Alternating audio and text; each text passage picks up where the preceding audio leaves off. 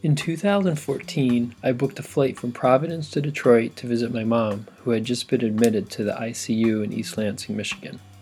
Waiting to check in Providence, I vaguely heard my name over the announcement. "Timothy Stewart, please come to the information desk, you have a call." I looked around, hoping to see someone else running toward the desk. No such luck. "Would passenger Timothy Stewart please come to the information desk? You have a call." I turned to a relaxed older couple in line, trying to pretend that the announcement had nothing to do with me. I knew exactly why I was being paged and refused to take the call. You see, my mom had been diagnosed with a rare blood disease. At first, the doctors called it lupus, and then relabeled it over the next 15 years with a variety of autoimmune diseases that all accounted for the fact that she would bruise at the slightest touch and had a disturbingly low platelet count. The mouth sores were the worst. I tried to help, but it was difficult to help with 800 miles between us. After passing seamlessly through check-in security, I was able to sit still and check messages. 3 missed calls from my sister. I slid down the tiled wall and sat down to call her back. "Flight 1477 is now boarding. Passengers A1 through A60, please stand by to board." I moved toward my gate, found my place in line, and began walking. The plane was early and the other passengers were excited to be leaving before departure time. I think to myself, nothing I can do about it now. We were all seated and our carry-on bags were neatly stored in the overhead compartments. "Please turn all devices to airplane mode." The girl sitting next to me was scrawling furiously in graph paper, while the mass of my fellow Neanderthals were endlessly fascinated with their H-pads and jelly screens. I wondered to myself, does this scribbling girl have something to do with what's happening to me? After an initial glance at her microscopic scrawl, I attempted to decipher the strung-together combinations of words, drawings, quasi-scientific notation in her decomposition notebook. She was keeping detailed notes of everything happening around us. A soldier, dressed from head to toe in camouflage, reaches shakily into his side pants pocket for a novel. I look up, and there he is.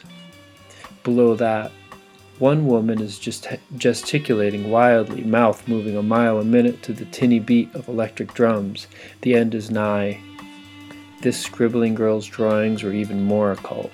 The main image was a multi-level scene with ascending and descending ladders, as well as trapdoors connecting upper to lower levels, evenly labeled ascendingly with Roman numerals. Through one of the continuous hallways ran a single horse mounted by 2 men with helmets and spears holding a banner, Red Cross on plain white background, reading "Blood and Innocence." Jesus, I think to myself. We finally debarked in Baltimore. It isn't easy for a vegetarian to find sustenance in an airport, but luckily I found a sushi stand. After eating, I checked my phone and decided I had to return my sister's call. "Hey sis," silence, dead air, and then the loudest goddamn sobbing I'd ever heard in my life. "I know," I said. "You don't have to say anything." I consoled her and cried into the phone, surrounded by 150 of my soon-to-be fellow flightmates as we prepared for our connection to Detroit. My sister's unspoken word ignited in the air, sending flashes of blinding white light into my peripheral vision. Light in the shape of 4 letters. "I can't say it," I heard her say through the phone. "You don't need to. I'm getting on the plane right now. You don't have to say anything else. I'll be there as soon as I can. Don't even, it's going to be fine." I start deep yogic breathing, step, breathe, step, breathe. That's when I realized I'd misplaced my book. The book that contained all the letters that my mom and I had been exchanging over the past few years during her illness. I began to retrace all my steps like a loony person.